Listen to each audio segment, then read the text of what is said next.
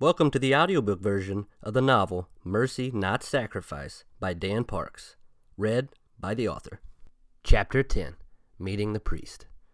It was spring, and the air was warm, and the leaves had just begun to grow back on the trees as the perennials popped out of the ground, and the wind smelled sweet with the scent of new beginnings. Grandpa John parked down the hill from St. Michael's Church. His breath was labored as the air expelled from his lungs fogged up the glass on the driver's side window. His first step out of his pickup brought up a cough from deep inside of him, and when he caught it in his handkerchief, blood soaked the cotton square. Passing the church, he didn't even look at the building. He had never attended regularly, and he didn't worry about the mortal sin that carried. But the memory of missing Grandma Marta's funeral had damned himself into a hell that he could no longer bear. Grandpa John did not want to walk any further, but his will was strong. He knew that he couldn't keep living the same way, and instead acted that day on a chance at change. At the door of the rectory, a squirrel loped across the lawn and stopped and turned towards him. It slowed as it got closer. The squirrel edged to his feet and dropped an acorn from its mouth and skidded back across the lawn. Grandpa John brushed the nut and its dirt from the mat with his boot and knocked on the door. It opened, and Simon the priest appeared. "Hello," he said. "May I help you?" "Yes," Grandpa John said. "I'm John Carmen, and I know that I didn't have an appointment, but I need to talk." "Come on in," he said. The rectory was built before the First World War and still retained the plaster wainscoting along the floor and the crown molding up by the ceiling. A living room and a kitchen and a full bath and a study were on the main floor. Beneath there was an unfinished basement and a dirt floor that contained a furnace, water heater, and a toolbox. Above it all, upstairs, was 3 bedrooms and a couple baths that overlooked the front yard to the east, as the western windows in the back viewed the Missouri River. Grandpa John followed Simon the priest inside. "Please have a seat," Simon the priest said. "Would you like a cup of coffee?" "Yes," Grandpa John replied, as he sat down in the first of 2 old leather chairs in the foyer just beyond the front door. Simon the priest walked to the kitchen. He took a kettle of hot water off the old gas stove and set it aside. He scooped freshly ground coffee into a French press and added the hot water and capped its lid. From the overhead cabinet, he grabbed 2 white porcelain mugs and walked back to the foyer. He set the coffee down and placed the mugs on a table between the chairs. While remaining standing, he bent over and plunged down the stream of the French press, pushing the grounds to the bottom and the fresh coffee to the top. "Do you take milk?" he asked. "No," Grandpa John said. "Black." "Ah, simple man," he said. "Me too." Simon the priest reached to the lamp on the table and turned it on and adjusted his chair to face Grandpa John. "So, John Carmen," Simon the priest said, "my name is Simon Chopra." Grandpa John took the first sip of his coffee. "Nice to meet you, Simon," Grandpa John trimmered. "You don't look like most people from Missouri. Where do you come from?" Simon the priest smiled, a rehearsed, self-conscious grin. He was a stranger in a foreign land where he had been attempting to make a life for himself. He had dealt with the staring eyes and the children's innocent, ignorant laughter, but for the most part, Gardenstown had welcomed him with open arms. He had heard the word before, as all Indian men have, but one particular time stuck with him. A few days into his tenure at St. Michael's, when he was giving the sacrament of penance to a parishioner, to which he is held to the code of confidentiality, a man walked out on him and said, "I ain't confessing to no Haji priest." "No, I don't mind," responded Simon the priest. "I am from India." The morning progressed, and as the sun rose towards high noon, it focused on producing warmth. Grandpa John felt the heat transfer through the window as the rays fell on his neck, and the words he had come to say began to simmer on the back of his tongue. "Do you attend Mass?" asked Simon the priest. "No," Grandpa John responded. "My wife did, and my kids went to the school." "Who's your wife?" asked Simon the priest. "Marta Carmen," said Grandpa John, "but she has passed away." "Oh, Marta," Simon the priest exclaimed. "On my first day here, she had welcomed me kindly, and I knew I was in the right place. She took me down to Cuddy's pharmacy, and we had lunch together. She told me about her family, and about you." A soft tear came from Grandpa John's eye. It ran down the side of his nose, over his mustache, and through the wrinkle by his mouth. A dam doesn't burst all at once, but instead it happens over a period of time. Cracks form with age as hardness happens with time. A great hoax in life is that strength comes from being rigid. Having a backbone is praised, but being flexible and porous is not. Like a great structure or a great man, the most important part is the foundation. And if the footing isn't pliable to the earth's movement, then the whole thing will come crashing down. A man can wear out with time as his face forms to the life he has chosen. The lines on the edges of a man's eyes become etched by his emotions. There is talk of laugh lines that come from a life lived well, but what has failed to be thought of is how or where the lines of sorrow come from, or in Grandpa John's case, regret. "Simon," Grandpa John said as he reached across the table, taking Simon the priest's forearm, "what did she say about me?" Simon the priest had received the sacrament of the Holy Orders 5 years before. In his previous life, he had been a construction worker in India. He worked in the ditch with a shovel in his hand for 25 years. His wife was deemed infertile a decade into their marriage, and she couldn't rid the shame that it brought. She stayed in the home, and he attempted to alleviate her burden, but no matter what he did, she sank further into herself.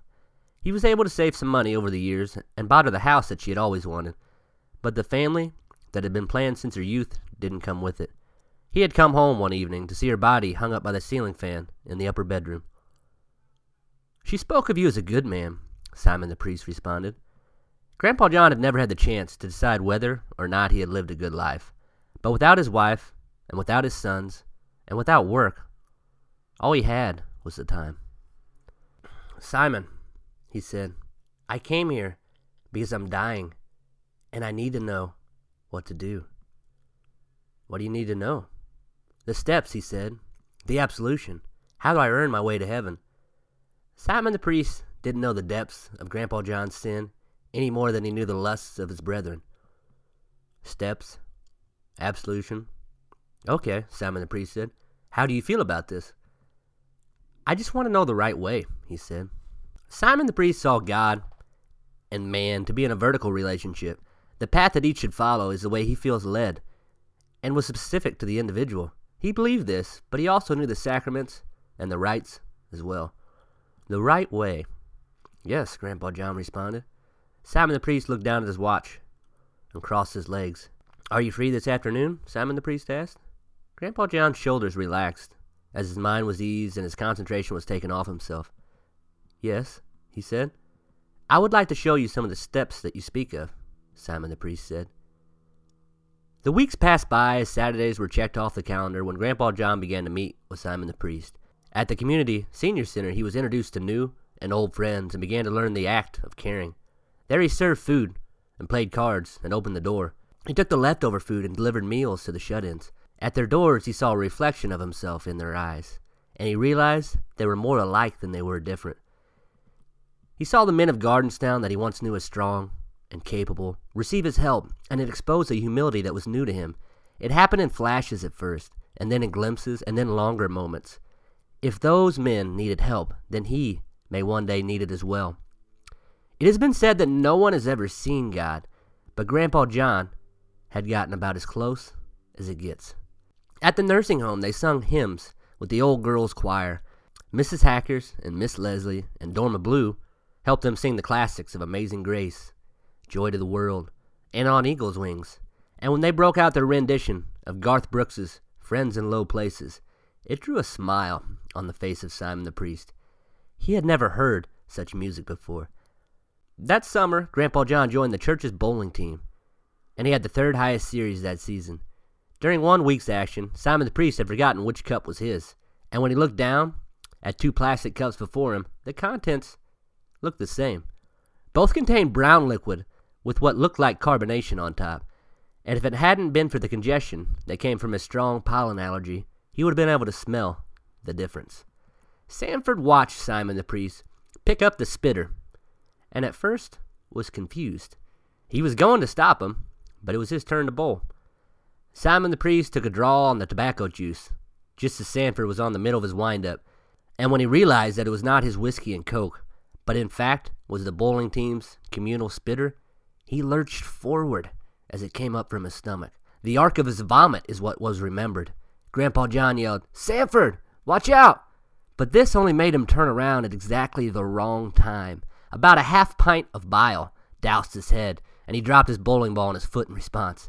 The bowling alley erupted in laughter, and from then on out, the spitter was labeled with white athletic tape. St. Michael's Catholic School had been chronically understaffed for decades. Many essentials went uncared for simply because there was no budget for it. Simon the priest brought Grandpa John to the school to help out. He opened the library in the morning where he crafted a new filing system to find and check out a book. At mid-morning, he walked in the basement of the school and worked in the cafeteria. He worked in prep and cleanup, and on one instance, he had to fill in his cook. He made a chicken stew that was the biggest hit the school had ever seen. Children were known to come back in line for seconds, but with his stew, the teachers returned for more as well. It wasn't until cleanup, when he went to wipe down the oven, that he realized the chicken in his stew remained half frozen in an oven that had never been turned on. Grandpa John learned to love the kids at St. Michael's, and he had 4 particular favorites: Jeffrey, Winston, Selma, and Wendy Heidelberg's son, Danny. One afternoon, Danny and a few classmates were in the bathroom in the basement at the end of the stairs. Each of the 3 stalls contained a boy, and the 4th, who had been deemed the starter, was stationed at the sink by the door. Each boy rolled out toilet paper by hand into the toilet in a race. Out of the gates, Danny was in the lead, but his downfall was that he was too loud, and being in the last stall, he didn't hear the school principal, Mr. Mathers, walk into the bathroom. The boy in stall number 1 became straight as a board when he heard the click of his penny loafers. The second boy succumbed to a leg cramp, falling asleep when he quietly sat down on top of the toilet seat to hide his existence. When Danny turned around to see the belly and the chin and the long nose of Mr. Mathers, it was too late. He was sentenced to bathroom cleanup and was supervised by Grandpa John. The first day together, Grandpa John placed his hand on the young boy's shoulder and said, "I've always liked the name, Danny. Clarity can come when death draws near. It's not a certain thing, but if one allows the clouds of despair to clear sometimes through the rain, a rainbow draws near."